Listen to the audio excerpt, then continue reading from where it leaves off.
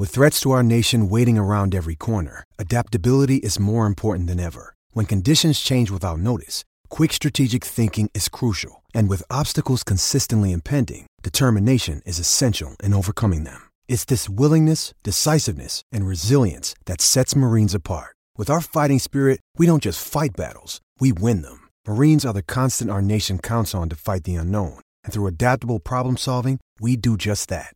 Learn more at marines.com.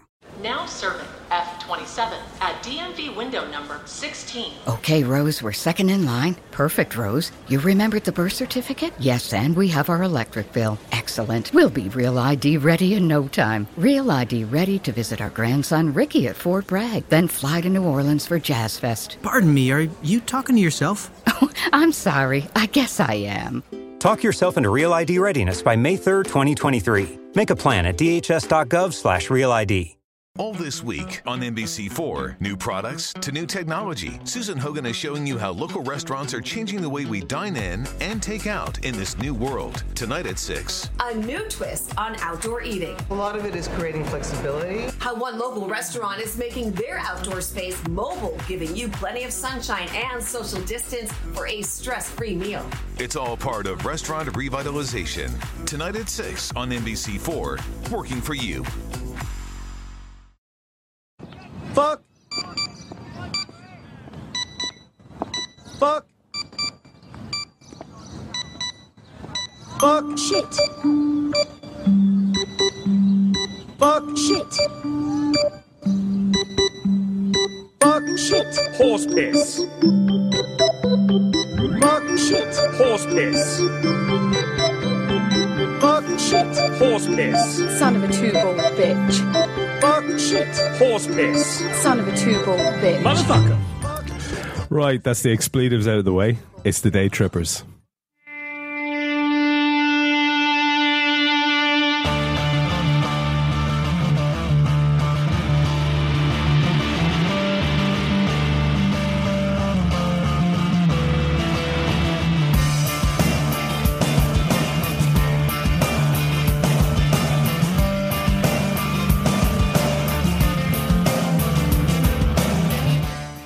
Well, the result was never in doubt once Casey touched down in Merseyside. With the Trippers' own Jonah turning up to witness the game live, the team put in an insipid display which required Villa keeper Brad Friedel to make exactly 0 saves. So what in the name of Sonny Jesus went wrong? Well, joining me on the line, we will have pod debutant and writer par excellence Harry Sethi. Jay Riley will preview the West Ham game with us. And joining me in the bunker to speak about systems, personnel and managers, our returning lost sheep, Dave of the Valleys Thomas. Moley will also have a little say in it. Creepy Formby stalker Andy Young is also going to add his opinion. And jinxing bastard Phil Casey is always here. Yeah! I suppose we have to begin with the unmitigated awfulness that was Liverpool 0, Aston Villa 1. Some terrible feelings of deja vu here, folks. Liverpool contriving to lose to this lot yet again. Can anyone explain what Rodgers is thinking? What's he up to, persisting with a system that doesn't appear to suit our players? Harry, you might get us started on that. Yeah, I mean, I think it's a mixture of two things, really. I think all the injuries that we've suffered, particularly Allen's, maybe, and it's sort of forced. It sort of forced the team we had to play in the end. Throwing 6 starters in there, or 6, relatively new players, and 2 who never kicked a ball for us, really, in a competitive game too much. But I think also part of it was maybe a bit of a fear for Gerrard and what Villa did to Gerrard last time they came to Anfield. I mean, you could argue that, this game is another example of where they've, by stopping Gerrard in a way, they have really affected the way we played. I think Rodgers put Henderson alongside Gerrard because he was worried of what Weimann and I don't know, maybe runs midfield like Westwood could potentially do to Gerrard. Agbonlahor definitely, and I think we've all seen Gerrard's never ever played well on a 2.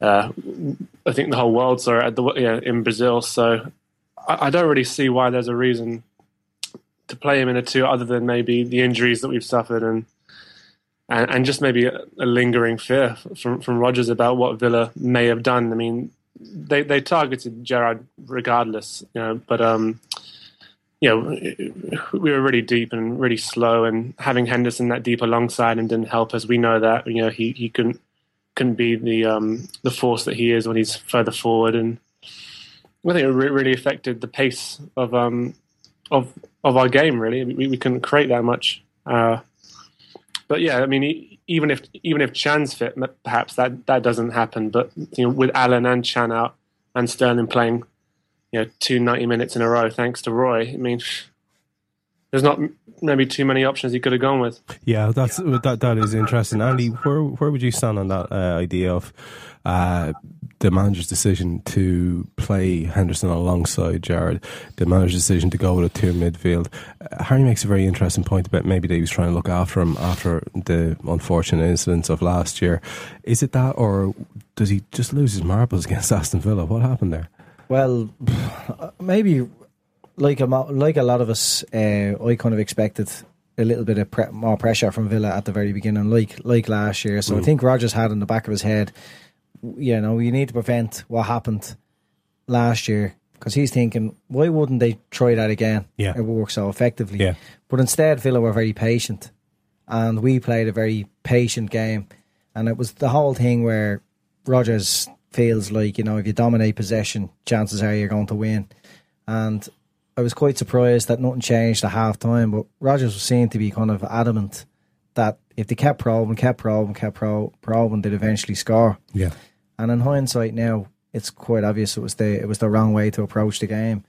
Now, the two in the middle, like being at the game, I felt very disheartened afterwards, and through the game I felt like we never played well at all. But watching it back today, it wasn't as bad as I thought. And I actually thought that Gerrard and Henderson didn't do too bad. Like one of them always got out of that deeper position if we were going forward. So it was never a case where we were lacking bodies up top. But when you bring in 2 attacking fullbacks like Moreno and Manquillo, and then you block them by playing wide fellas who want to stick on the line, because Markovic wanted to stay on the line, Lallana stayed very wide. They can't get forward, so it just looked very dysfunctional. And then right in the middle was Balotelli, completely isolated, and he got I didn't really even notice on the day again, but he got the ship kicked out of him. Yeah, and he wasn't a happy camper at all. And I think you're relying on the wrong fella there if you want to dig out something. I think he's going to be good for us when we're playing well. Yeah, but there was a game that just didn't go well on the day. Let's just say, and it could have been totally different.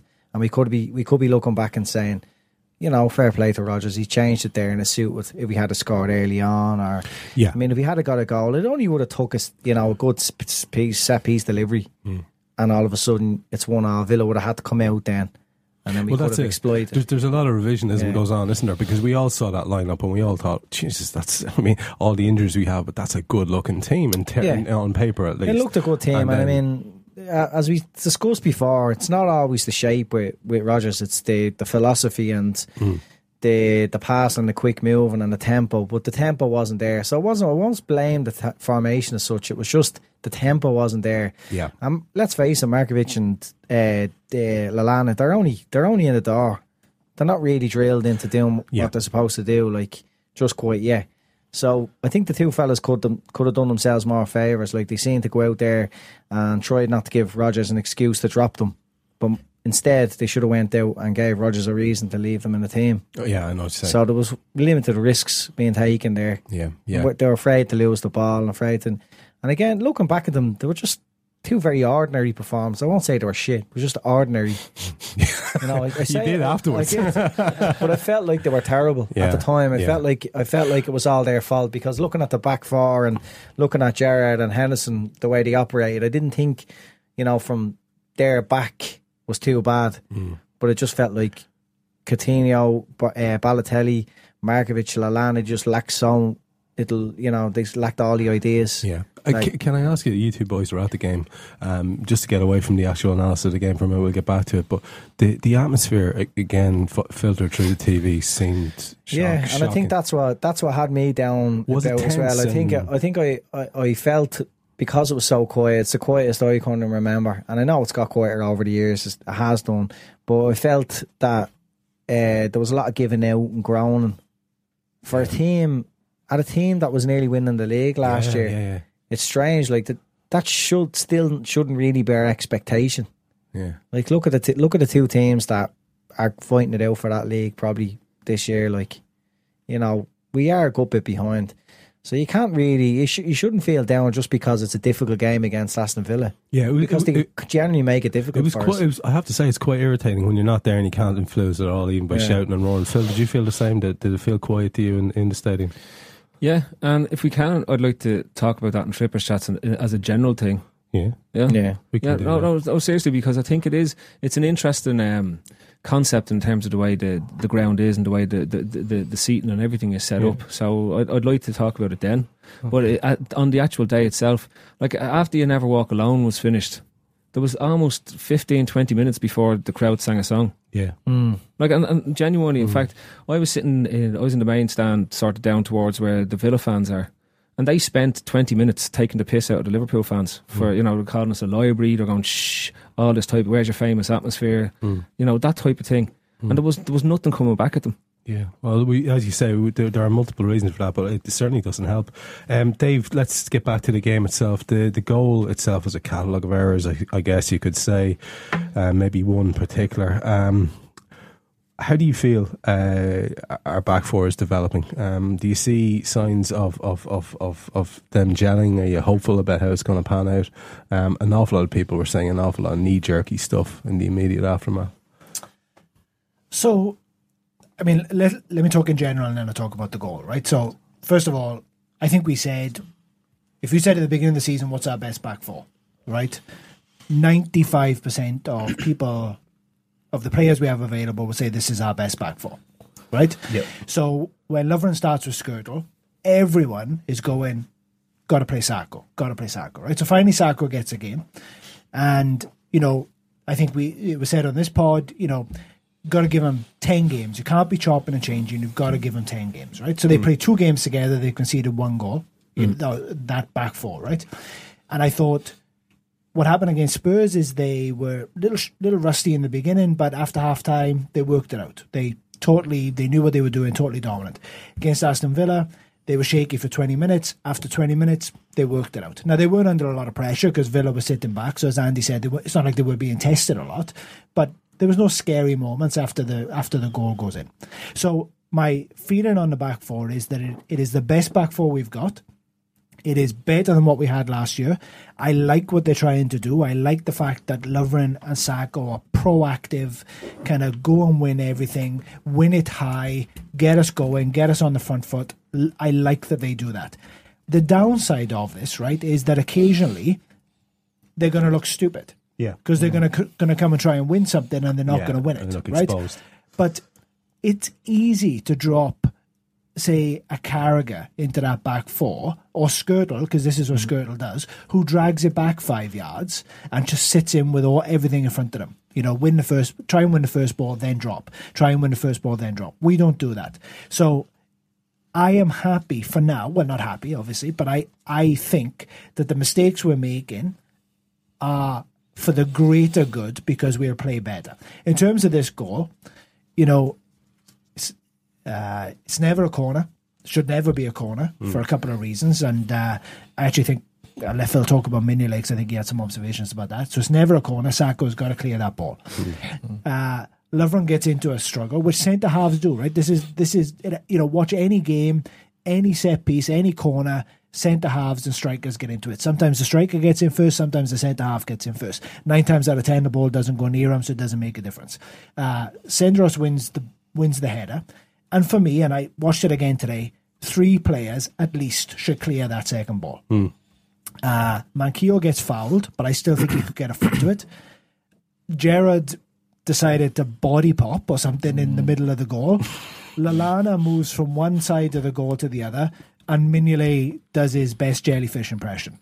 So Lovren is at fault. It's a shambles. Yeah. But if you're telling me none of 4 players react to that second ball in the box, Agbonlahor he doesn't even kick the ball. It kind of falls off his leg and rolls in. I mean, Phil could have ran from the stand into the goal and saved it. That's how slow it went.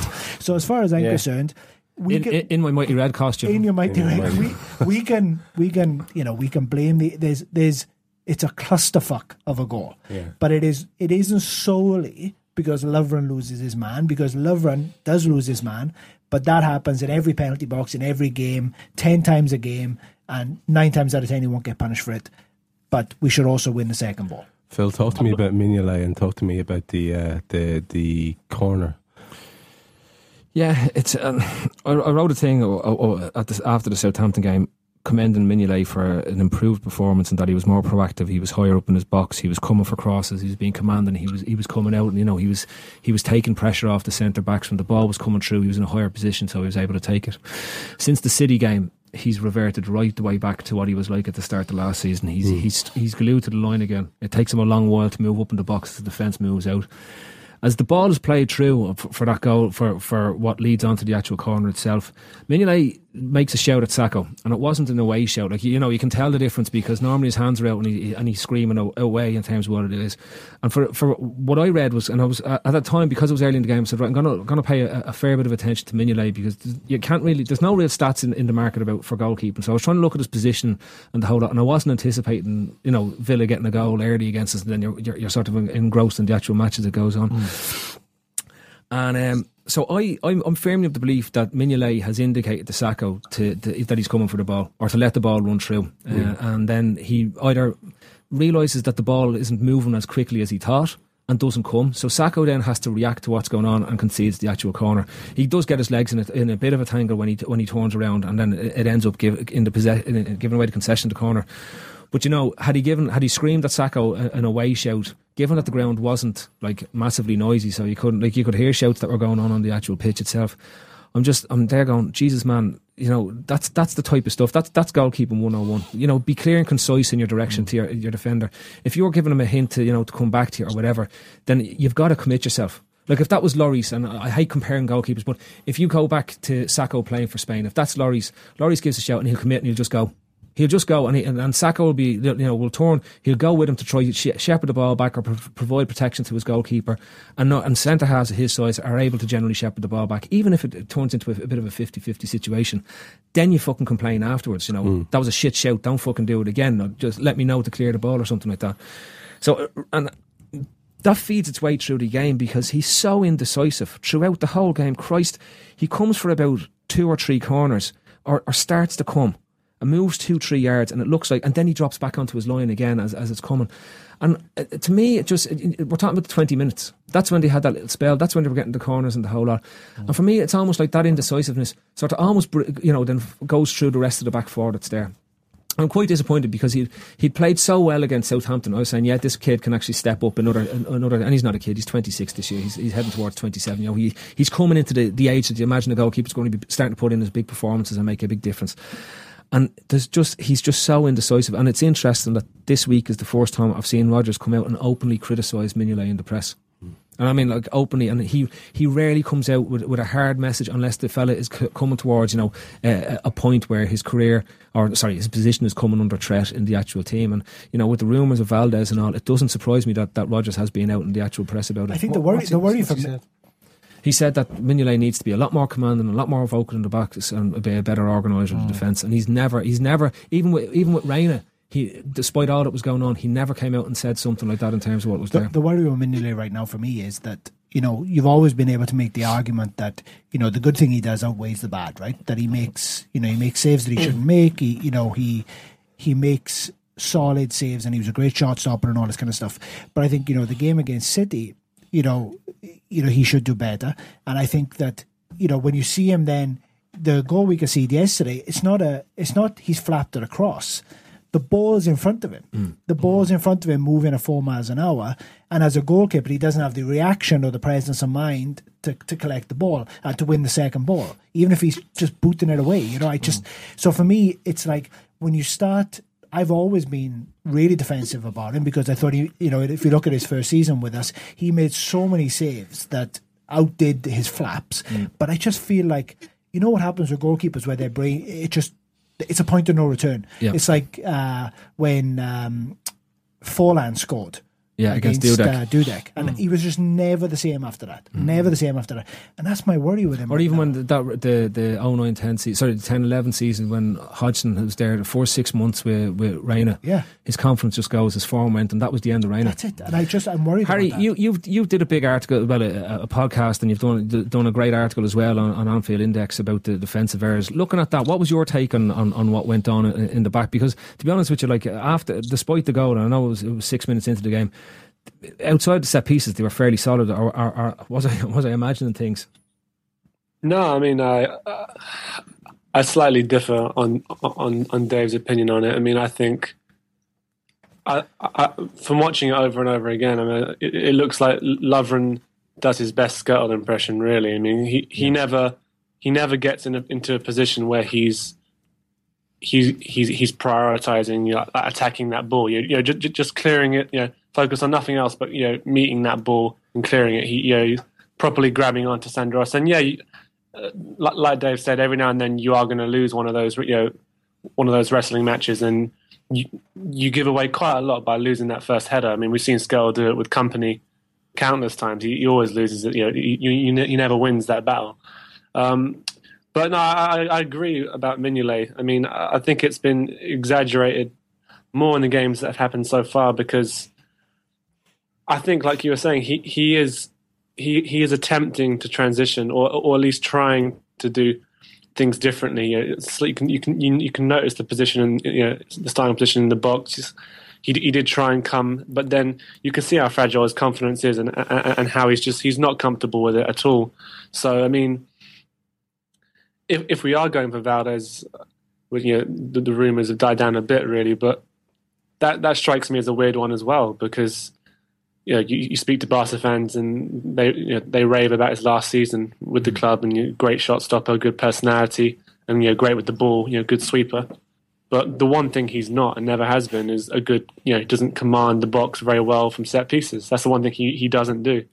So, I mean, me and Dave were speaking about this earlier. I mean, Valdez could be a short-term option, but I wouldn't really be too comfortable with him in the long run, because I think although he's better in some instances, he suffers from the same sort of weaknesses. But I mean, would we be happy with Mignolet just doing what he's comfortable with and being that shot stopper, and at least the centre backs would then know he's not coming for anything? I think the problem we've got right now is that the whole defence has moved up 5 yards, and Mignolet hasn't moved. He hasn't. So I think the problem we've got is that there's no way Lovren turns into the defender that drops 5 yards, right? So, and if you bring Skirtle back in and he does start dropping, then that's going to cause some of the issues that we saw against City.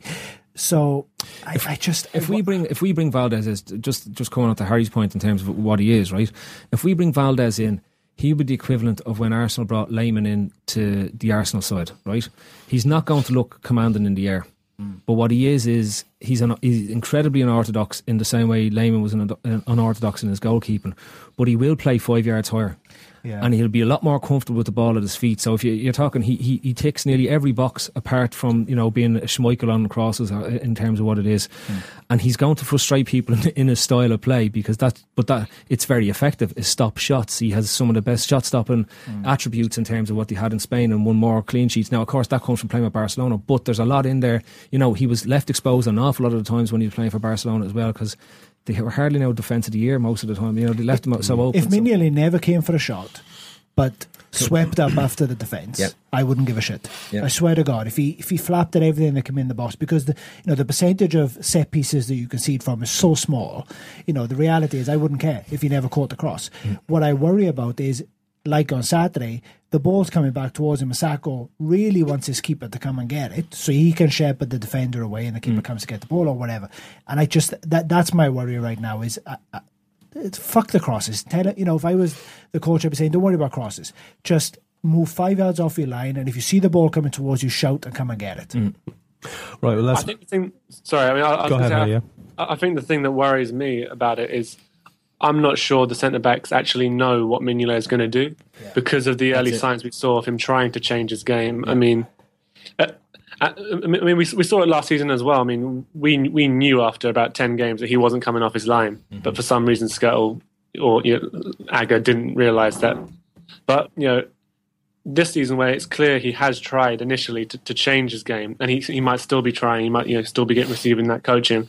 I don't think the centre backs know if he's coming or not, and that indecision is even worse for me. So I'd rather we just pick one, and the centre backs know exactly what he's going to do. But yeah, to do that, he needs to be more vocal as well. And like Phil says, if that shout was wrong, then there's nothing a centre back can really do about that. That's just poor keeping. So sure, how would they know? Like, they don't know each other at all yet, really. They're not familiar with each other's games. Although Sacco and Mignolet of all the players are the ones that have been there since last season. They did last season together. So okay, but Sacco was in and out of the team, and he still hasn't really settled. And you wouldn't describe. I'm not trying to say Sacco should just play percentages and ignore the shout from Mignolet. But at the same time, if a goalkeeper shouts and gives and tells him to come back to me or whatever it is that he shouted at him, right? Then the defender is at the liberty of the shout that went on. If he changes his mind, the only thing the defender can do then is try to retrieve the actual situation. Yeah. And that's what, in my opinion, Sacco did. The only thing that he possibly did wrong was that he gave the corner away. Had he given a throw away, he got it. It was the change of mind that sort of. Then he can't readjust his feet. Then he's given away a corner. If I don't know how you get more alert to. Oh no, hang on, I've changed my mind, and then you're ready for putting it out. Because if the centre half is thinking that way, then he's got no faith in his goalkeeper, and that's a bigger issue. Because it's a poor goal all over. Yeah, it's a poor goal all over. Sure, even the corner. Like I for a split second, I looked as the corner was hitting. I was thinking, geez, that's an awful looking corner. It was so slow. He kind of just punched it in towards the near post, and I was thinking, geez, like, you don't often see a corner like that in the Premier League. Normally they're the whole zipping goal went in like fucking bullet time, and you were watching in normal time going, what is going on? Yeah. Lads falling over backwards. It was weird. I thought the ref would blow for it because it was so quiet after the score. I thought the ref would blow, and I thought, you twat, you haven't scored there. It actually took the Villa fans a few seconds to realise that it was a goal. But I actually think that they thought something because the way Manquillo falls over, I thought they thought that there was a free out after being given. The man on the ball kind of went into the goal, like it didn't even look just like the whistle has gone and people have left it. Andy, let's move to the far side of the pitch now. I'm quoting some excellent television punditry that I saw at the weekend. Lallana, shit. Coutinho, shit. Markovic, shit. Balotelli, shit. Actually, that was you. Sky Sports new Monday Night Football correspondent. Now I know for a fact that you revised your opinion on that, and it was heat of the moment and all the rest of it. What was it that you thought was the reason, having seen it now and seen it a little bit of the game again, why were they so out of sync? Was it just simply just too many new faces in it? Because I was at the game. Yeah, like it was a bit. Well, apart from the fact that Phil was there, we're coming to that. Don't worry about that. For two players like that to make their debut as such, a home on starting, it's gonna be difficult. You can't really accommodate so many debutants like that, And then when you look last year, like obviously Suarez was our biggest threat, and then Sturridge, and then Sterling. Now you remove all of them all at once. Yeah, exactly. Yeah. What you expect to kind of happen? Like Lallana is a decent player. He's not going to just jump up to the plate and all of a sudden this fella's going to start banging goals in. And Markovic, for all his waffling, I think he should. That was proof. Now he needs to shut his mouth. Yeah. Because he's not going to just like take this Premier League by storm. Like to me, he hasn't impressed me at all. But you see potential, right? Yeah, of course. You do, yeah. But to me, it was just, as I said earlier, they just didn't want to give Rodgers an excuse to drop. They didn't want to lose the ball, and then they're out of team, whatever, on Tuesday, or they're out of team next week. They wanted to just a nice, handy debut there and not do anything wrong. But unfortunately, we needed somebody on the pitch that was going to take especially in the attacking areas, and take the game with a scruff of the neck. Yeah. And across them three, there wasn't. Now I thought Coutinho was, again, he started slow like he did last year, and I didn't think he was great, but they didn't do him any favours. Like, a little bit more movement up front. Yeah. It was very static. Jesus Christ, Rodgers has the players buzzing around. And why weren't they? Yeah. But again, they're new and that you're going to have that. Even if Lallana only started and somebody else played after Sterling played, you could accommodate one. So I think again it's just communication, and similar to what's been happening at the back, bit of communication. Yeah, it should have been rectified at half time because it was pretty much the same thing again. Yeah, like there was no desperation. Like there was no fuck. You know, when United were winning all the time, at the very end they'd fuck everything as a team. Yeah, didn't see the sense in bringing Balotelli off. You put every attacking threat on and you crowd the box. I mean, there was times when they were floating crosses in. So we'll keep throwing the crosses in when you have players in the box. There was no sense in bringing Balotelli off. Like, you know, you get everyone in. You might as well lose 2-0 or 3-0. And then the golden chance does drop to a chap who's just woefully out of form and confidence. Phil, you wanted to come in there? Yeah, I think, you know, there's two elements to this. You've got a lot of attackers making their debut. Yeah. Right, at their home debut in Balotelli's case as well. And on the flip side of it, they're playing in a formation that if you had said the week beforehand what formation are they likely to line up in, you wouldn't have said that formation. Okay, which is sort of brought on because of the injuries. We lost 2 of our centre midfielders during the week. I thought a simple change, and we could have done it after 25-30 minutes because it was quite clear, and was you could have dropped Coutinho back in. You could have gone back to the diamond, dropped Coutinho into the centre midfield, and put Lallana in as the 10, and moved Markovic in beside Balotelli to give that pace, to give that thing around him, so that the 2 centre backs were occupied, as opposed to the 2 centre backs being able to kick the shite out of Balotelli up top on his own. And I watched Balotelli. What Balotelli did after about 20 minutes was he started going looking for space on the pitch. Now people were saying, he was drifting, but what he was, again, it comes back to a point that Andy made earlier on. He naturally gravitates in the way that Suarez does. He naturally gravitates out to the left hand side of the pitch. So now what you had Lallana hugging the touchline. You had Moreno trying to get into space because that's how he plays the game, and you also had Balotelli over on that side because that's where he wants to attack from. Yeah. And we had nothing. When what's needed there is when Balotelli comes out, he's creating space for Lallana to attack from the left flank to go central and sort of just pull players around, because the centre backs were coming with him and creating space in behind him. The couple of times we do that, the couple of times Lallana went in behind Balotelli, are the ones where Balotelli was able to get the lay off to him and he got the shot away that was close. That Balotelli was able to turn a defender, get a shot away, the deflection off Hutton's header that just went wide of the post. Yeah. And then conversely, the Markovic chance, Balotelli had pulled away, taken one of the centre backs. Markovic cuts inside. Yeah. Manquillo was able to get down the right flank then, whip the ball across, and I totally believe it. Markovic not gone for the header. Had he let it go, Balotelli was bang on his head for an easy header into the goal. Yeah. So there's a bit of, it's the 2 bits that happen there. You've got a different shape in terms of what the players are probably expecting to play.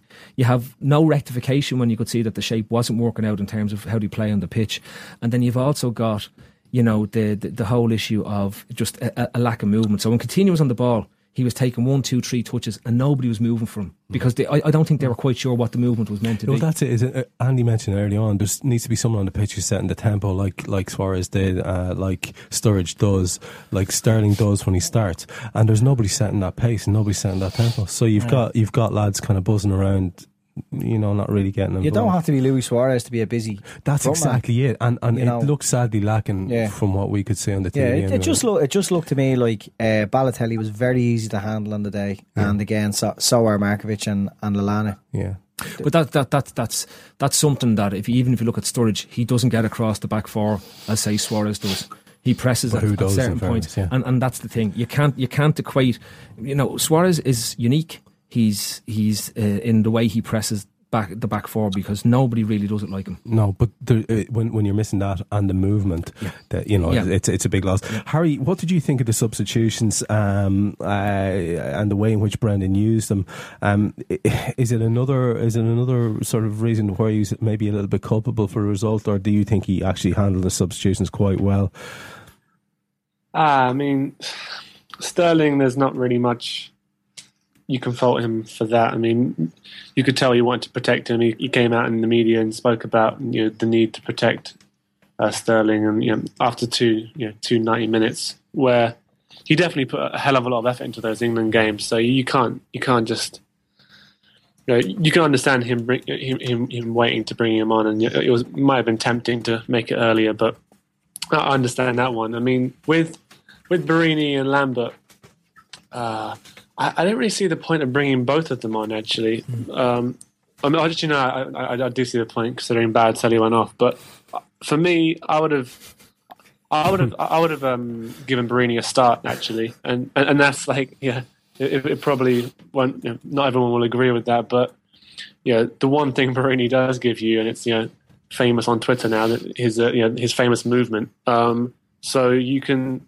That's the one thing I thought was lacking. Next to Balotelli, I thought whenever we looked slightly threatening, which wasn't very often, it was when Markovic drifted in centrally, where he seemed a lot more comfortable drifting in. I mean, he got into some good positions. I think if you remember that Moreno, if Moreno looked across it to him, it was a tap in. He was in a good position, but I thought he looked good whenever he drifted centrally, and that gave. It gave Balotelli some sort of partner who could just distract for a little bit and give a bit of space. So I was surprised we went with Balotelli up front on his own, because I just don't think against that sort of defense or that sort of those sorts of tactics he's not really going to do much without movement really cutting in and supporting him. So the subs were what they were. I mean, I think you could say neither of them had any sort of impact whatsoever. I'm not sure how many touches Borini even got. I mean, I saw his first one was he kicked it straight off the pitch. From the throw. Which I mean, I like the guy, but that couldn't have been good. So. Oh well, and when he does it, like you can just hear the groan that went around was just. Oh. Yeah, I mean, it's just. I think it's really. It's not going to help the guy, is it? I mean, you can see he was disappointed. He was disappointed as anyone to come off the pitch, and his first touch was that. I mean, he was clearly up for it. I mean, he's trying to buzz around, but I don't think it was the right. Well, I'd like to have seen it had an impact, but I don't think it was the right situation. Really, I mean. It was the only call Rodgers could have made. Maybe he could have made it earlier. Yeah, but, that is the interesting thing, and that's one of the things that's level at him. That he's very rigid, and when he makes substitutions and the way in which he goes about it. Dave, the other man that came on with Borini, Lambert, talk to me about his impact. The Scouse Aspas. Oh, that's harsh. Talk to me about Ricky Lambert. How do you feel he did? Apart from obviously he did miss a glorious chance. Well, I mean. Of all the things that happened on Saturday, the thing I would be most critical of Brendan for is not making a change earlier. And I would have brought Lambert on to play up top with Balotelli and then gone to the diamond with Sterling in the 10, drop Coutinho deeper. Personally, that's what I would have done. I think Lambert, taking Saturday aside, but I actually think every game he's come on, he's done okay. Yeah. Like, I think he's actually, he won, he changed the game for us against Southampton. I think he looked good against City when he came on. Didn't have to do anything against Spurs. And then yesterday, I just don't think, that's a Hail Mary pass for Lambert yesterday, right? You throw him on with Borini, we're 1-0 down against a packed defence. What the fuck's he going to do? When the ball comes to him on the left-hand side of the box, it's obvious what you should do. But he doesn't even make contact with the ball. Is that a guy who's hopelessly out of confidence? I'm sure his confidence isn't sky high when his manager gets asked in a press conference beforehand, is this a chance that maybe Ricky Lambert will start him? Rodgers says, well, if he doesn't, he'll start against Middlesbrough. I think that's not exactly a motivation injection for him. Yes, he should do better. Yes, he should have done better but so should everyone on a Saturday. I just think, it's difficult to judge Lambert when you're putting him in next to, Borini, who, for me, he's just not good enough. I see what Lambert brings. I don't see what Borini brings to this side. I just don't see it. I mean, I'm amazed that he threw Borini on at the same time. So I would have brought Lambert on 10 minutes earlier, given him 10 minutes with Balotelli up front, said, okay, let's go to the diamond, let's see what we can do. Lambert's got a lot about his game that he's not showing at the moment. That's the reality of it, right? And that's either confidence or we're not playing him right or whatever it is. He may never work out, Lambert, right? He may never work out. But, in the grand scheme of things, that's not going to be the difference between us being successful or not. Well, on him, right? And he's better than Aspas. I'll tell you one thing, Dave. If it wasn't Ricky Lambert and it was somebody else, if that was Divock Origi instead of Ricky Lambert and he was putting in those performances, right? People would be calling him the new and go. And that's straight up, because people will be really despondent with the type of performance that was putting in. That's true. I think it is. I think there's a lot to do that we are more lenient with how we see players that are seen as, local boys and all that type of stuff with, big backstories, and give them a chance to get in the side. But one thing I will that frustrated me when he did come on was that our set piece delivery doesn't change to suit him now. And I'm not saying he's the archetypal big man, but he's pulling to the back post, looking for either a knockdown or to get a thing away. And we're still playing all our set pieces to the front post, and they're getting cleared nearly every single time. Yeah. Now, one of the good things that we were last year was we were brilliant. We scored the most goals off set pieces, and we haven't looked threatening at all this year from set pieces when it's come to it. It's like we've forgotten all the good things that we did last year, and arguably we have better players for scoring set piece goals than we had last year. And that was the one frustration, that if you're going to put him in there, and we are really pressed on against Villa at this stage, at least give him some quality delivery that he can work on. That's my point, right? You don't put him on there and not change your game to play him. I mean, to be honest with you, right, as a Welshman who lives in Ireland, I'm not any more disposed to Ricky Lambert because he's from fucking Liverpool. I don't care where he's from. I mean, it's more that I don't want to write anyone off after 4 games. I don't want to make a decision on a player after 4 games that says he is this or he's that, he's not good enough. I think he may never be good enough, but until we use him right, and until we give him a chance and say, okay, we're going to play you in a system that works for you, in a way that works for you, I don't see what he's ever going to do. Yeah, he's on a hiding to nothing, isn't he, Andy? I don't understand why we're talking about, not us specifically, but everyone, that he's such an integral player in the squad. He was brought in to come on off. Exactly. Sturridge doesn't play 90 minutes. He was brought on for that job. He's not being brought in to bolster our attack. Like, we know he's proven in the Premier League, he scores lots of goals. But look, this is a fella that's being brought in to come off the bench and, fill a gap. He's going to have to take... It's going to take a while for him to get used to not playing for a start. We're playing week in, week out for Southampton, 90 minutes. Exactly, yeah. So... it could take him a while to get used to that as well. Which could easily explain why you miss a chance like the one he had. Yeah. But his touch does seem to be in. Even the little cameo he had for England, he is tidy on the football. Yeah, look, I think he's a very decent player, but what I just don't know why everyone is going on as if this is some sort of replacement for Suarez. It's not the case. We get off his fucking back. I mean, we've a player coming in in Balotelli, and he's not done much either. But we're all expecting magic out of him, and cutting him every break. Yeah. I just think it's funny the players that get a break. So Raheem Sterling is a wonderful player, right? He's going to be world class. But when he hits Henderson, that's a worse miss than Lambert's miss. Yeah. Right?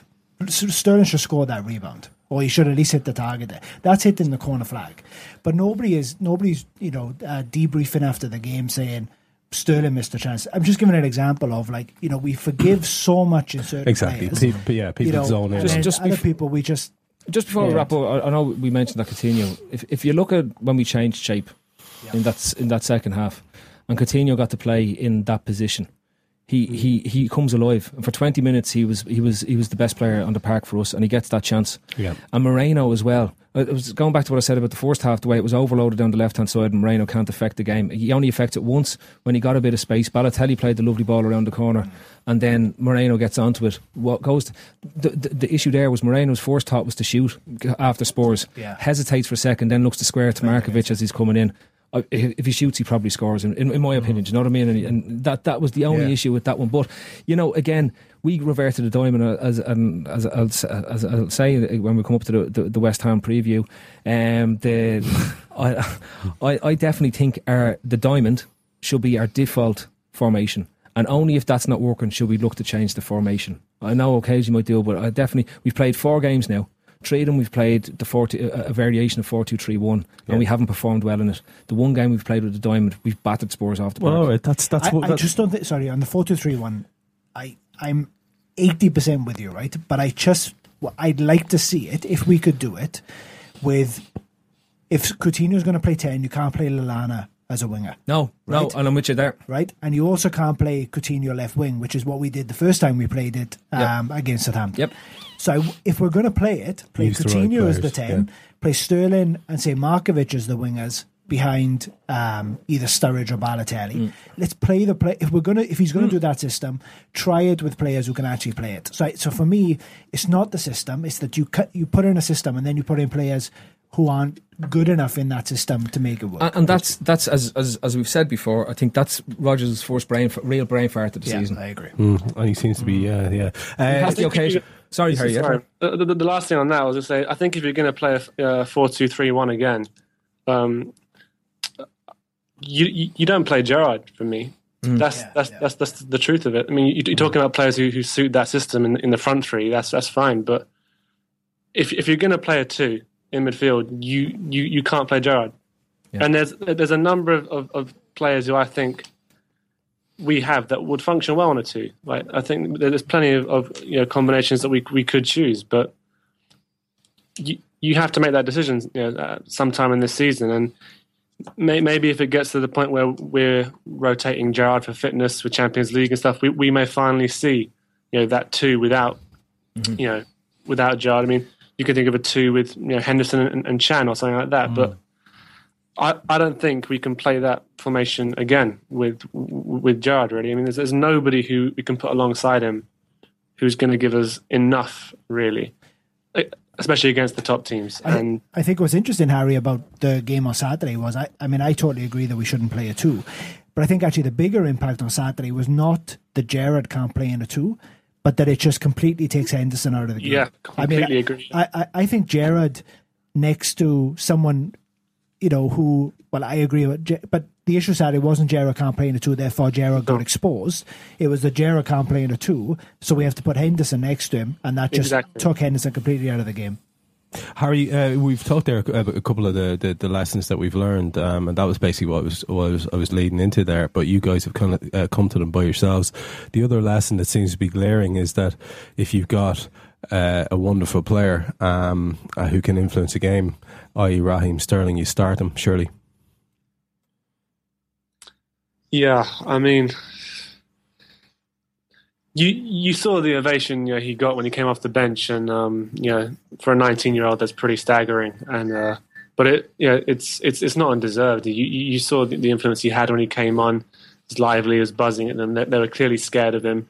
And of course, you talk about that fear factor that we, some people think we may have lost with Suarez, but the way he's playing, he's got that fear factor back, and you could see that some of the defenders were, they weren't looking forward to it. And I mean, I don't know about what Dave was saying about that's a worse miss than Lambert from Sterling. I mean, I haven't looked at it too much, but from what I remember, did he? He got blocked, didn't he? He just got blocked by Henderson's arse.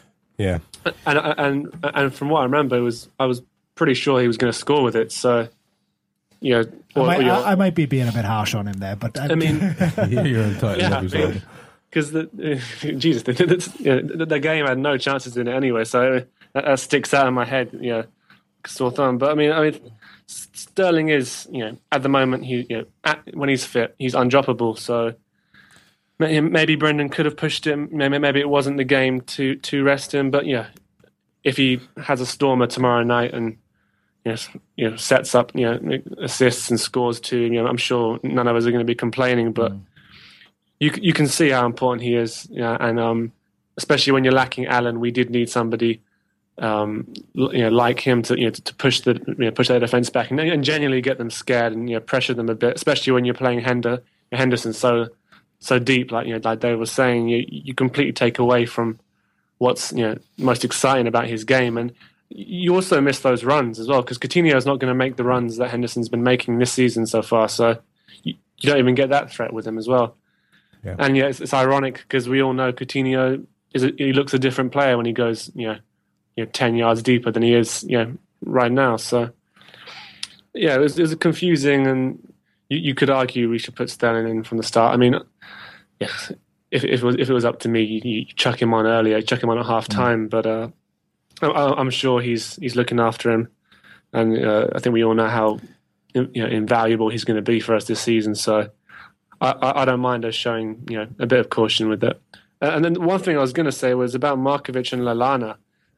You're saying Lallana's not a wide man. He definitely didn't look a wide player to me. Markovic as well seemed far more comfortable when he was drifting inside. So I was just thinking, maybe apart from Sterling, who's gotten better at that, just because he's force of nature. Do we have any genuine wide players who enjoy hugging the touchline? Yeah, well, that's a very good point, actually. Yeah, sure. Who wants them? I mean, like, we hope that Markovic is more tuned than Stuart Downing. Like, yeah. No, I know. Yeah, he looks like that modern winger that wants to come in and put defenders on their back foot and make them trip over themselves. So I'd hate to think that he's just one of those that gets to the line and then pumps the ball in. What were you going to say on Sterling as well, Andy? Yeah, it's just like, look, it'd be naive to think that Rodgers doesn't know his players best and he's consulting with fitness coaches and everything else. But sometimes a risk is worth taking, and I don't think Suarez, if he came back from Uruguay after playing 180 minutes, that he'd be dropped. Yeah, exactly. So, like, Sterling, maybe he was carried. We don't know. We never know the full story. But it was a risk that didn't pay off. And I mean, he's our best player now, Sterling. So, well, it's Sturridge and whatever he is. So. Just don't fucking drop the fella. I know he's 19, but it doesn't matter. Yeah, you either trust him or you don't. That's absolutely perfect way to end the review. Then thanks, lads. Harry, brilliant stuff. Cheers, mate. Right, let's look forward to West Ham versus Liverpool. There's not going to be too many surprises, really, Jay, are there, with Sam Allardyce and his side? What do you think Liverpool can expect when we go there? Well, last season was a very difficult game when we were going for the title. It was one of them games where I thought we could have slipped up, really. And it's Sam Allardyce always sets his team up a certain way, and he play in a certain manner that it's very difficult to play against them, really. They've got loads of big, powerful presences in that side, and it was just horrible, really, to play against. And there was all the rumours last season about the way things that he'd done. It was dead dry, the pitch, where he hadn't watered the pitch, and he made coach park a little bit further away from the entrance and all that. So it's kidology, isn't it? You know what I mean? He doesn't really like Liverpool. In the past, we've had plenty of run-ins with him when the Rafa days. He didn't really like Rafa Benitez at all, and he had plenty of run-ins back in the day. But it's like anything else. West Ham are not a very good team at all, and for me, I think it's a vitally important game now, because losing to Aston Villa, all of a sudden we've played 4 games and we've lost 2 of them. So West Ham suddenly becomes a massive, massive game for Liverpool, and hopefully the likes of Joe Allen and Skirtle will be back. I mean, I'm not a massive fan of Skirtle, but I think out of the 3 centre-halves, the main centre-halves that we choose upon, I just think realistically he's the one that Rodgers likes the most at the moment. I mean, I just think because he's more experienced in the sense of he's been at the football club for 6-7 years now. I just think he's the one that he'd probably choose. And if he's back, maybe he'll come into the side. I know Dave said earlier on today, didn't you, on Twitter to me, that you don't think he will do, but I'm not sure. I mean, I just think with Lovren, even though he's right-sided, he prefers to play on the left, doesn't he? Yeah. I just think if Skirtle is fit to go, I think he'll probably start Skirtle with Lovren, to be honest with you. But Joe Allen, for me, is very key, because away from home, obviously, if he can come into the midfield area and offer that little bit of protection to Gerrard with Henderson as well, again, it shoots us down to the ground with the diamond formation. So from that point of view, I think if Joe Allen is fit to return, get him in the team, because he's vital to this Liverpool team at the moment. But like I say, it's early days, but it's a game that I think Liverpool needs to win. And we've done all right at West Ham, haven't we, over the last few years? So I'm expecting Liverpool to bounce back. Yeah, well, let's hope that's the case. Dave, it's a fair point that's being made there, that, look, they're going to be the same. You know what to expect from them. Is it a matter of us adjusting, or do we just go and we be the same? We play our game? I mean, I think the problem we've got is so much of our game is dependent on Sturridge. Is that movement up front? Whether it was Sturridge and Suarez last season, and Sturridge and Sterling this season. If we don't have Sturridge, I wonder what, first of all, a lot of the changes will depend on how we do in the Champions League. So if we defensively do really well and keep a clean sheet, I don't think he makes a change after that. Rodgers tends to make changes after something bad happens. He tends to, if we get a good result, he tends to stick with it. I think looking ahead, if Alan's fit, Alan plays, which is great. I just wonder, will he start Lambert and Balotelli up front and play play the diamond, but have a bit more of a physical presence up front, and try to beat them kind of at their own game a little bit and go a little bit more physical. Because we haven't got Emre Can, we haven't got Sturridge, who I think everyone being fit, those two start this game. All things being equal. I'm not saying I would start Lambert. I just wonder if that might be something he'll look at and go, yeah, we're going to go slightly different. We're going to have two up front, but instead of two mobile or two very mobile forwards, we'll have one kind of, and he will be static, one kind of static forward in Lambert, and let Balotelli move around a little bit. Because I don't see Markovic playing. I think it's a big game away at West Ham to put Markovic in. So maybe it's Lallana. Maybe it's Sterling, I don't know. So, yeah, I think he's got a few options, but a lot of the changes will depend on what happens in the Champions League. And I think it's going to be a dog of a fight, and we've got to have people who are up for it, and that's why I don't think the likes of Markovic, I don't think they play that game. Interesting that, Phil. Yes, it will be a bit of a dogfight, but so much is dependent on recovery from injuries and what happens tomorrow night. So in the Champions League game, so I mean, we can't really predict the Liverpool lineup. No, we can predict West Ham. Well, I don't think our lineup changes massively. If in terms of, he knows going to West Ham off the back of the Aston Villa defeat that he needs to get a win, right? Mm-hmm. And coming back to it, if you look at last year, when we came back after the international break, we lost 1-0 to Southampton in our first match after the international break, and that was at home. Yeah. We then went to Swansea and drew 2-2. We then went to Newcastle and drew 2-2, right? And we coughed up points in those 3 games after the international break, and that was without Champions League thrown in as well. Yeah. So the new we put a squad together, and we're saying, like, we've lost Emre Can, right? We've lost Joe Allen through injury for the Champions League game. Let's hope he's fit for the weekend, because we're going to need him. The team is going to need freshening come the weekend, regardless, right? Yeah. People could pick up knocks and all before the actual game. So I'm looking at it. I'm saying, for me anyway, the biggest impact on the game is 2 things. And as I said in the review, Balotelli needs somebody up forward with him, right? Because for me, he's not effective on his own. It's mirroring what Jay said in our Champions League preview show. He isn't effective up front on his own, in the same way Sturridge isn't effective up front on his own. And if you look at them as a pair against Spurs, they work perfectly. Balotelli's able to pull out, he holds the ball up, he gives Sturridge the freedom to move around. When Sturridge goes, then Balotelli suddenly has more space on the pitch. And we need somebody, for me anyway, Balotelli is that type of physical presence. If we play Lambert against him, you've got the same physical presence, and you still don't have really the movement that, say, Coutinho or even Lallana is going to thrive on in terms of through balls to the centre forwards. So again, I'd play, assuming Sterling comes through the game fit, I'd start him. He would be my default player to go to in Sturridge's absence, to play alongside Balotelli, because he'll give us the movement. He is a goal threat, and he can play, and he's quick over the ground, and he'll also press up high. If you want to think back to Suarez, one of the things that was missing, from when I looked at it, was not so much that we miss Suarez, but everyone is expecting our forwards to do the same pressing that Suarez does. And I said it to Graham Kelly when we were talking about the game. I said, look, the one thing about Suarez is no centre forward in the world does what he does, right? Yeah. So you have to accept that whatever player you bring in to replace him in the team, or whatever way the team plays, you're not going to get the same level of action going up on front in terms of pressing defenders. I do think, though, that Sterling will do it a bit more than, say, Sturridge will, because Sterling naturally presses players. He goes and looks to force the error, and I think that's why, for me, Sterling is the big man to come in there. The other worry I have, it's not so much at the back. I wouldn't bring Skrtel in. I really don't rate him now as a centre back in the way that back 4 plays, because he's totally out of sync with the way they want to play.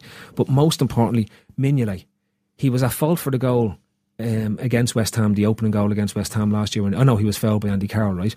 After that instant, he was actually brilliant, because he came on, he came for everything, attacked it.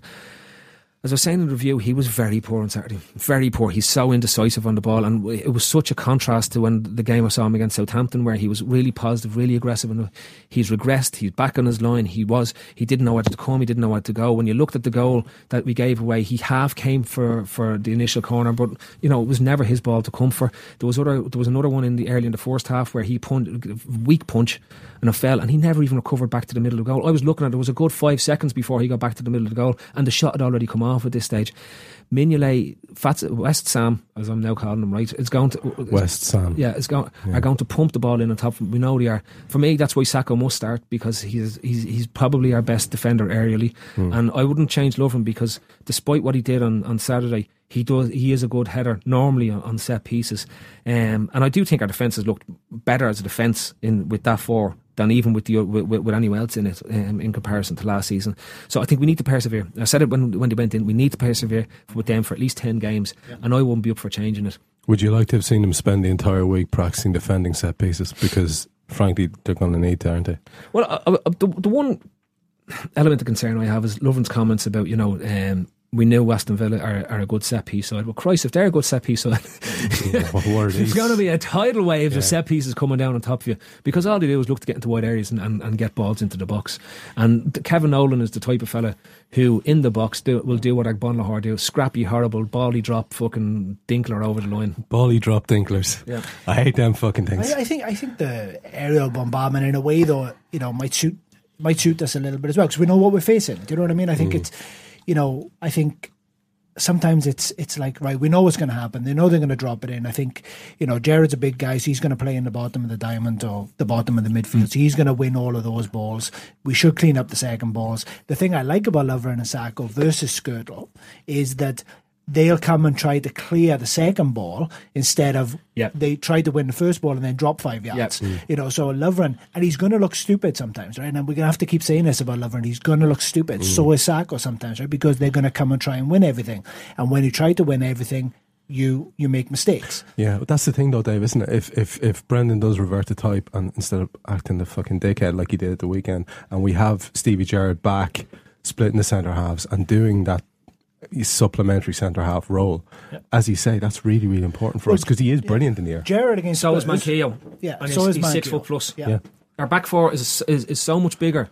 As a unit, with the exception of Reina, our back four is such a big, tall unit in terms of, and should be able to deal with the balls aerially, and that's the frustration. But I think, as I said in the review, Mignolet brings an awful lot of indecision in that back four, and actually it was the first time Rodgers has called him out about it, that he isn't commanding, and he hasn't been commanding it. He's vocal. I'll say one thing, he's a lot more vocal than he was last year, but watch him, he is so indecisive. He starts coming, he drops back. Jay, did you see that? And I know we talked about it in the review earlier, but did you notice that about him? He starts coming for about 3 or 4 crosses and goes back onto his line, and his defenders don't know what he's going to do himself.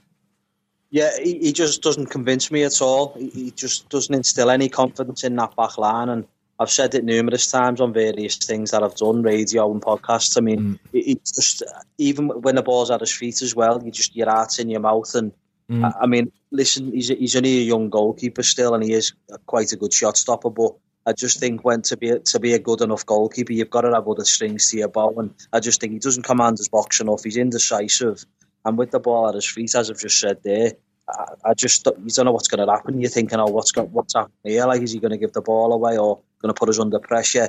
I'm just not convinced by him at all, and that's not me getting on the lad's back. I just think we need a better goalkeeper. And I mean, it's one of them, isn't it? When your keeper is not commanding enough, it puts like doubt in the centre half's minds, and I think it's an accumulation of things. From that point of view, it's Liverpool look really dodgy from the central areas. Fullbacks are pretty good, aren't they? I mean, obviously Moreno and Manquillo look quite good to me, but I just think it's we're struggling in the centre, because even with Gerrard playing in front of that back, the 2 centre halves, I don't think that's ideal either, because he's playing in a position that he's only really started learning from like January onwards, hasn't he? Yeah. So it is a massive problem, but I do think the root of the problem could very well be Mignolet. Yeah, well, we've been joined in the bunker here by television star Andy Young. He's been here since the review, Trev, remember? Yeah. Yes, that's what happened. We didn't record this before the review. We've been rejoined by Andy. He's come back from the toilets. Is everything still shite in the toilets, Andy? You were gone a long time. They're all shite. Andy, are you as nervous as the lads here about the Mignolet and defence setup, facing into Fat Sam and his shower luggers? Yeah, like after a result like that, you start to think very negatively. Like, you're thinking this could get it's all shit. No, you're thinking this could get sour very quick. You know what I mean? Okay, whatever happens tomorrow night in Europe, and then you go and you don't win against West Ham. All of a sudden, you're looking at the league and the dream's out. The dream is starting to be over.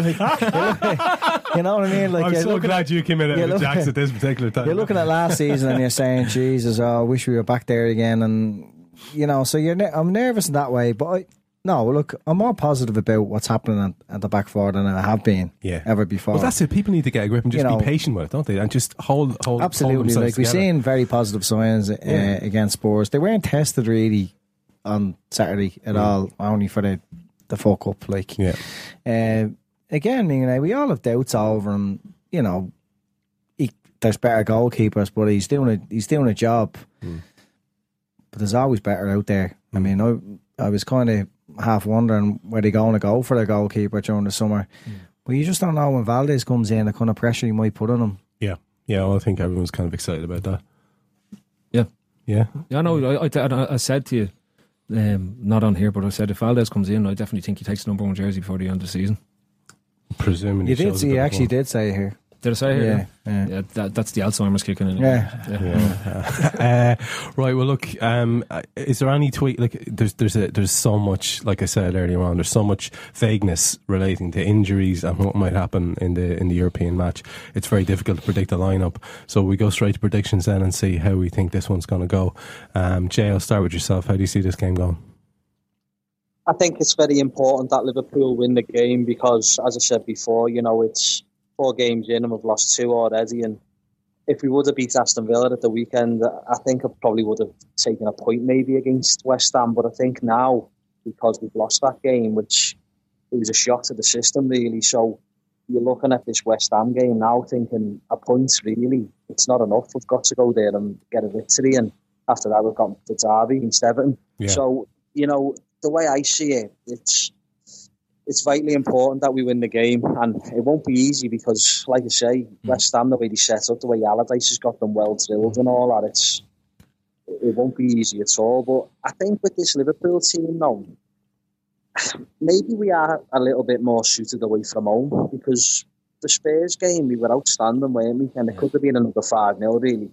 Even when you look to the Man City game, before Manchester City scored that goal right on half-time, Liverpool we hadn't created many opportunities, but Liverpool were the better team, I thought. And maybe it's the case that we are a little bit better away from home, and hopefully against West Ham, it'll be a bit similar to the Tottenham game. But in all honesty, I can't see it being like that because, as I just said there, Sam Allardyce teams are really difficult to play against and they're very physical.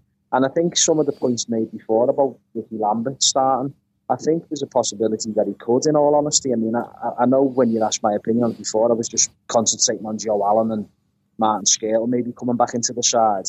But he could shake it up and he could start Lambert because he hasn't started the game yet, has he? So I think maybe this could be the type of game that he does start because he gives us that little bit of a different dimension against a team like West Ham. You're not going to come up against many West teams who play like West Ham, are you, throughout the season? So maybe this is the type of game that he could play Lambert in. So that's a very interesting one as well. But you'd have to say it's a must-win game for me, and I do think we will win. I think we'll win 2-1. 2-1, okay. Andy, a lot of interesting points there made by Jay. How do you see it going? Yeah, absolutely. I mean, it's a must-win now at this stage. Like, we have to catch up now on the whole 2 point per game average. It's just hard to be upbeat. Like, you'd hope he goes back to a diamond, and I wouldn't mind seeing Lambert and Balotelli start up front. I think if Balotelli's as isolated as he was on Saturday, he's not going to do anything again. So you need to put someone up there. I don't know if that's Sterling or that's Lambert, so be it. But if he goes to a diamond, and no team, no matter who they are, sit back completely at home, so that will suit Liverpool and cause them, that we can kind of test them a bit more and, get the defenders isolated. So I think if they do that, I mean, Liverpool are liable to go and hump them 3-0 or whatever, but I'm not feeling it right now. So I'm going to have to say a draw. Maybe 2-2. Okay. Dave? Well, personally, I'm not having the 5th game of the season as a must-win game. So for me, I think, we're all feeling the fear at the moment after the game. I understand that. That's it, isn't it? Yeah. I understand it. I totally get it. But for me, nothing's changed. It was a bad day at the office, but nothing has changed to where I was after the Spurs game. The Spurs game was not a mirage. It's not like we, played like that and we're never going to get there before. The Spurs game was far more reflective of how we have played for the last year than the Villa game was. So I'm going, odds are we're going to play more like Spurs more often than we're going to play like Villa more often. As far as I'm concerned, if we drew with West Ham's a tough place to go, right? Our record there is absolutely terrible, right? If you look over the course of the Premier League, most teams' record there is actually not that great. So as far as I'm concerned, if it was a draw, we'd be downhearted. I totally get why the fear would creep in, but it's not a must-win game for me. Saying that, I think we'll win, and I got a sneaky feeling Sturridge might make the bench for that game. I think some of the messages we put out about his injury, bit like the Stoke away game last year, where remember he came on and he gave us 20 minutes. Yeah, I just got a funny feeling like he would have had 3 weeks off by the time West Ham comes up. I think he might make the bench for that game, and I think that gives everyone a lift, and I think we'll win. So you see a win. I think you can't underestimate the cynicism of a Sam Allardyce setup, but I can imagine that they will try to stifle us, and they will be absolute yard dogs. But like I said in the other preview, which we recorded on a completely separate occasion, I think Balotelli will start working his magic. I really do. I know Andy's looking over me going, fuck off, but he will, especially after the slaughter Andy gave him in the preview. But I actually do. I think Mario might be the difference. I think he's going to go on a little run for us, so I see a Liverpool win. Phil? 4-0 to West Ham. Of course. Yeah. Wonderful. Jay, just before you go, is any word on that Valdez thing, or is it still just rumour and smoke at the moment? You know what, to be honest, it's gone really quiet, and I spoke to Chris Bascom about it recently, and he said that it's nowhere near as close as what people are suggesting. It was Gillan Balaguer, wasn't it, who was making out as though it was basically a done deal when he basically proves his fitness. It's going to happen.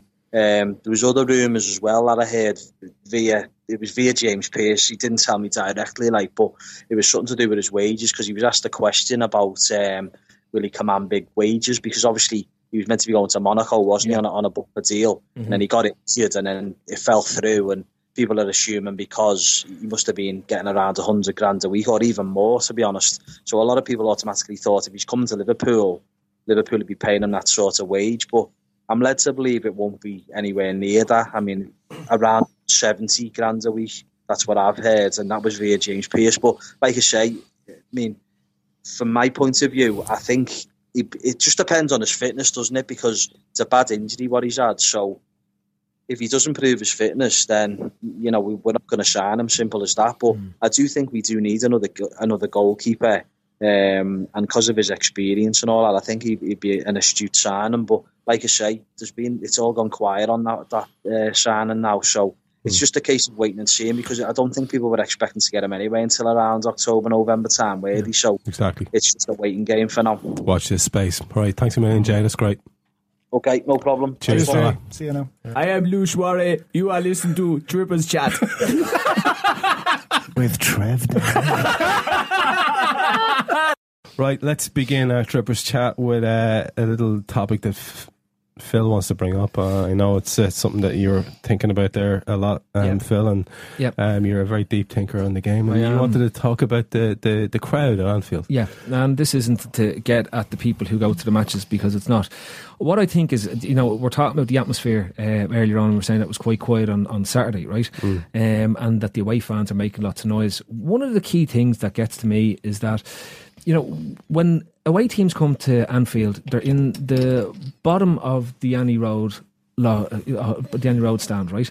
They're in a compacted area, sort of down towards the goal, and when they scream and shout, the sound reverberates around the actual ground. Okay, our singing, or our sort of noisy crew, where the crews will be up at the back, buried right up the back of the Kop in 305, 306, 307, right? And they are singing away. Because you can hear, if you're in the Kop, you'll hear them singing away during the actual game. Hear them in the Kop. But it doesn't come out around the ground. No. It's only when the occasional chant takes off that it goes around the actual ground. If you look at most of the big European clubs, they put their hardcore ultras behind their goal. So it will be behind the Kop goal. Now, I know that there's the season tickets and people have the tickets, and that's where they sit in the whole lot, right? But I think you would improve the sound in the ground, right? You'd make you make that whole sort of the classic sort of atmosphere and noise of Anfield is if you move those rows at the back of the Kop down behind the goal and let them go mad for the whole fucking game, basically. And so you get that, you know, when they sing, you'll hear that around the ground. It'll be behind the goal. Could you imagine a team attacking the Kop, say with Mignolet's in there, and you have all the lads bouncing around and going mental as they're coming towards it? There's intimidation. There's more intimidation there than it is by burying it way up the back. Now, I know that one of the things that said is there, like, you know, that an awful lot of them will stand when they watch the actual game, right? And they don't want to sit down in the actual seats, and you know that's where it's up there. But you know, the debate has to be opened. We have to look at this and say, what makes the best atmosphere in Anfield? We pride ourselves on having a great set of fans. Look at when our away fans go away, the noise and the sound. But that's why the complacency sets in, Phil, because there is that belief, and there is that on a European night, the whole stadium is like where you're talking about. You'd like the pocket of it to be. So that's why the complacency sets in. But you still have that group of fans that go to the away games, still singing and all, but it's just buried at the back of the stand. Move it down and get the noise out around the actual ground. Yeah, I don't know about that now. The beauty of Anfield is it all happens so naturally. Like Liverpool come from a long history of songs just starting out of nowhere and kicking on. Now I think if it ever got out that Liverpool, which is known as one of the best atmospheres in the country, were making manoeuvres to make it better, it'd be very, very cringeworthy. I think personally that over the years, I've noticed a lot of the humour's gone from Anfield. There was always a fella, always a character nearby you, wherever you were, cracking a few jokes and everyone laughing. I don't know whether it comes down to the whole out of towny thing, or you know whether Scousers want to admit it. You know, sometimes you've got them fellas who are blatant and they're on Twitter and they're abusing fellas travelling from London or Wales or Dublin or whatever, and they're not happy with it. But then there's an undercurrent, I think, that's resonating, that a lot of them just aren't happy, but they won't say it. So there's a little bit of not hate in the crowd, but just a little bit of cynicism amongst the fans. You don't really see it as much. So, like, the party atmosphere seems to have just drifted away. That's my read on it. Yeah. Now, okay, there's still a few characters in the crowd, you hear them, but it's just not. Your man that does the whistles and directs the defence. There's a fella behind me, my brother season ticket, and he thinks he's directing the pitch, like he's whistling. He's whistling. No, he is. The lads will say he's whistling. He's whistling and tell them, come over, get over. He's like, you need to pull wide. Get on. So, yeah. But they're the characters you want. There's always someone like that, a couple of seats away from you, who's just chatting away at his own pace. And like, look, as a grumpy old bastard, I will defend every grumpy old bastard's right to go to a pitch, or go to a match and cry for the entire match if they want, and moan and piss and whine if they want. They can do that. But like, I've been the opposite. I think if you go to the game, right now, and I know there's an age thing, right? But if you go to the game, you have there's an onus on you, right, to bring the atmosphere. Yeah, I think that's more for the occasional match attender feels that, and they wear that. This is easily fixed, right? Yeah. What you want to do is, some people are saying, "Oh my God, we're going to have goal music." We shouldn't have goal music. We should have music all the way through. Right? Like, no, but listen. Where are you going with this, Dave? But not like pop music, like a score, like an orchestra. Right? And what the English brass band? No, like a full-on orchestra, right? Piping music in, and then when someone's running down the wing, it'll and then instead of shouting "man on," the trumpet goes "doo doo," and as we're going down, it's going almost to go. The drums start, and then have a score. And I tell you what. Forget the commentators, forget the crowd. Just take out the first two rows of the Kop, put an orchestra in there. I'm telling you now, the atmosphere would be fucking brilliant. That's that fucking sorted. There's actually no point. On top of that as well, Trev, I think the club needs to play a part in this as well. Go on. Because I saw some reports during the week. Didn't they stop the Spine Kop group doing the mural for the Champions League game? Yeah. And I saw the reports over Twitter of lads who were at the game, at the Villa game, and they were standing up and singing and giving it large, and some stewards came over and told them sit down, and they stood up another couple of times and were trying to be kicked out and stuff like that. So the club needs to play a part in this as well, and understand that our fan base, we are some of the best fans out there, and we do like to enjoy ourselves when we get to the game. So maybe the club needs to relax a little bit there and go, look, we need the atmosphere there. That's all part of it. Yeah, but, if you get, it's like that when the away fans go, right, they all go with the same mindset. And coming back to if you go every week, sure, you wouldn't be up for it or whatever, right? But like, they go to every away game and they're always up for the away games. They're always making noise. They're always having the crack. That's because a lot of them are in a group together. They're in a big group together, and the noise just disseminates around them because they're buzzing for it. So my point was that you used the word onus, Phil, and I don't think anyone should feel a responsibility to do anything when they go to watch their team. They can go and do. I think I'd like if they did. Support them. Yeah, I'd like if they did. That's a different thing, and I'm actually saying I'd like if they did. But I don't think you can. Protection. I'm saying you put your ultras behind the goal. Like an orchestra. Or an orchestra. Or an ultra orchestra. Look, it's got to be to watch Star Wars with John Williams music playing with an orchestra live in the park. That's what it could be like. Seriously, the incidental. There is a risk though that Mighty Red will get a conducting stick and stand behind the goal. And if I was Mighty Red, I'd go and find that Jonah bastard in the crowd and I'd kicking the fuck out of it. We need to talk about this, Phil. We need to talk about this. We don't have to talk about it. Basically, I think we do, mate. Basically, I'm jinxed, right? Yeah, so we need to talk about why you should not go to games. Or did you not tell me there was some sort of solution that you had? Didn't you work it out earlier on? There is a magic man. Before he says this, how many games has it been? How many games? When was the last time Liverpool won? How many games ago that you went to Anfield did Liverpool win? When you were at the Newcastle game.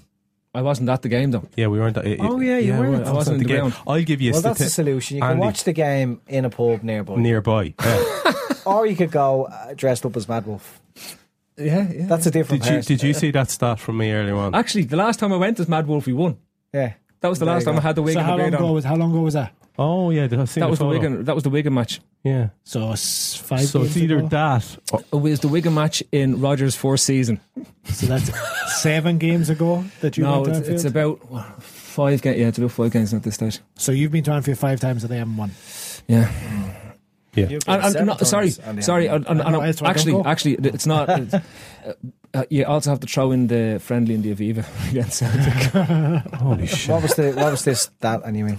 I was just saying that the only time that they've actually lost, I've been 28 times to see them in total. I was adding it up there, and the only time they've lost is the time that I know he was in the crowd with me.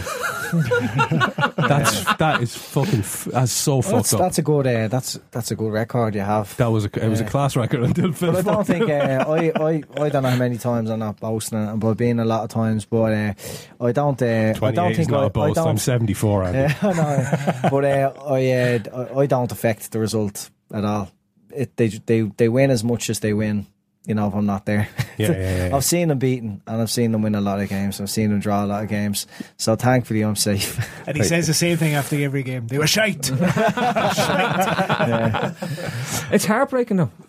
It must be. It is. It's like, must be. Yeah. It is. No, but like for you, it must be. Like I mean, you must wear that quite heavily. I would. It's like. Are you in the same stand all the time, or no? I've tried all the different sides of the ground. Would you go in with the away fans? Because maybe you might bring a bit of. That's what I was thinking. Them. The next time I think I'll go in with the away fans.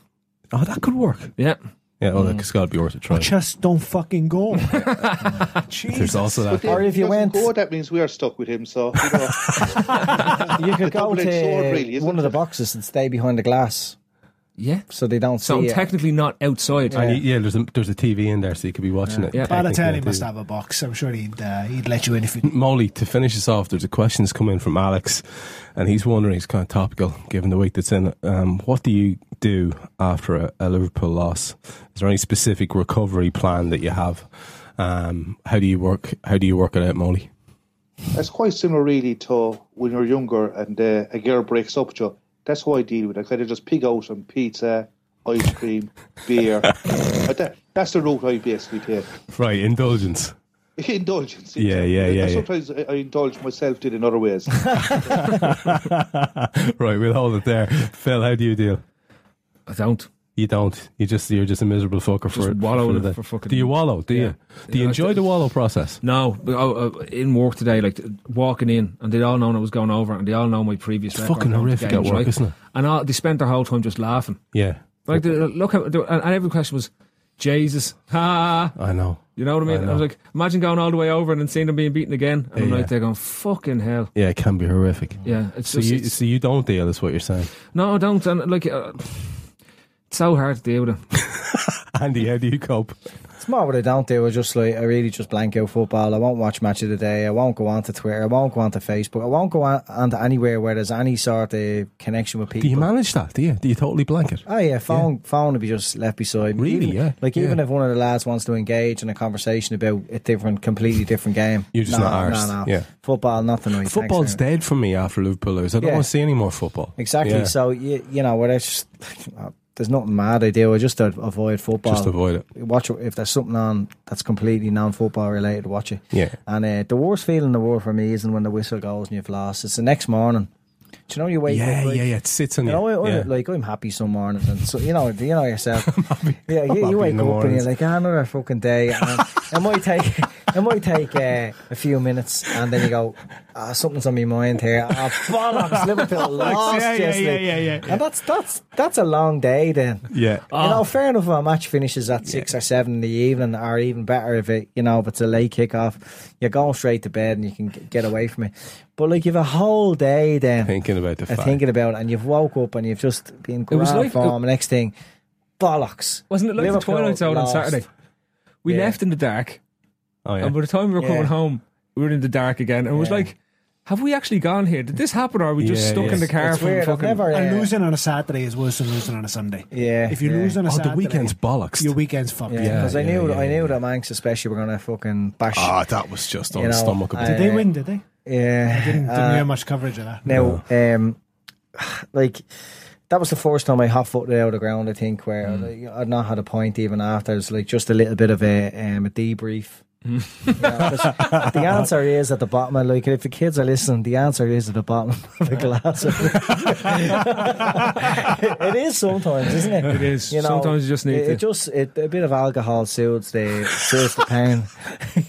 Responsible program. I'm hoping that we win twice now, so I can have a few drinks. Oh, did you just opt out of the beer even as well? I was driving, so I wasn't drinking on the weekend. Grim. So it was like this sobriety. Yeah, that whole thing then was it? Would I recommend it to anyone? Would you recommend that as an experience? Being a Jonah to anyone? No.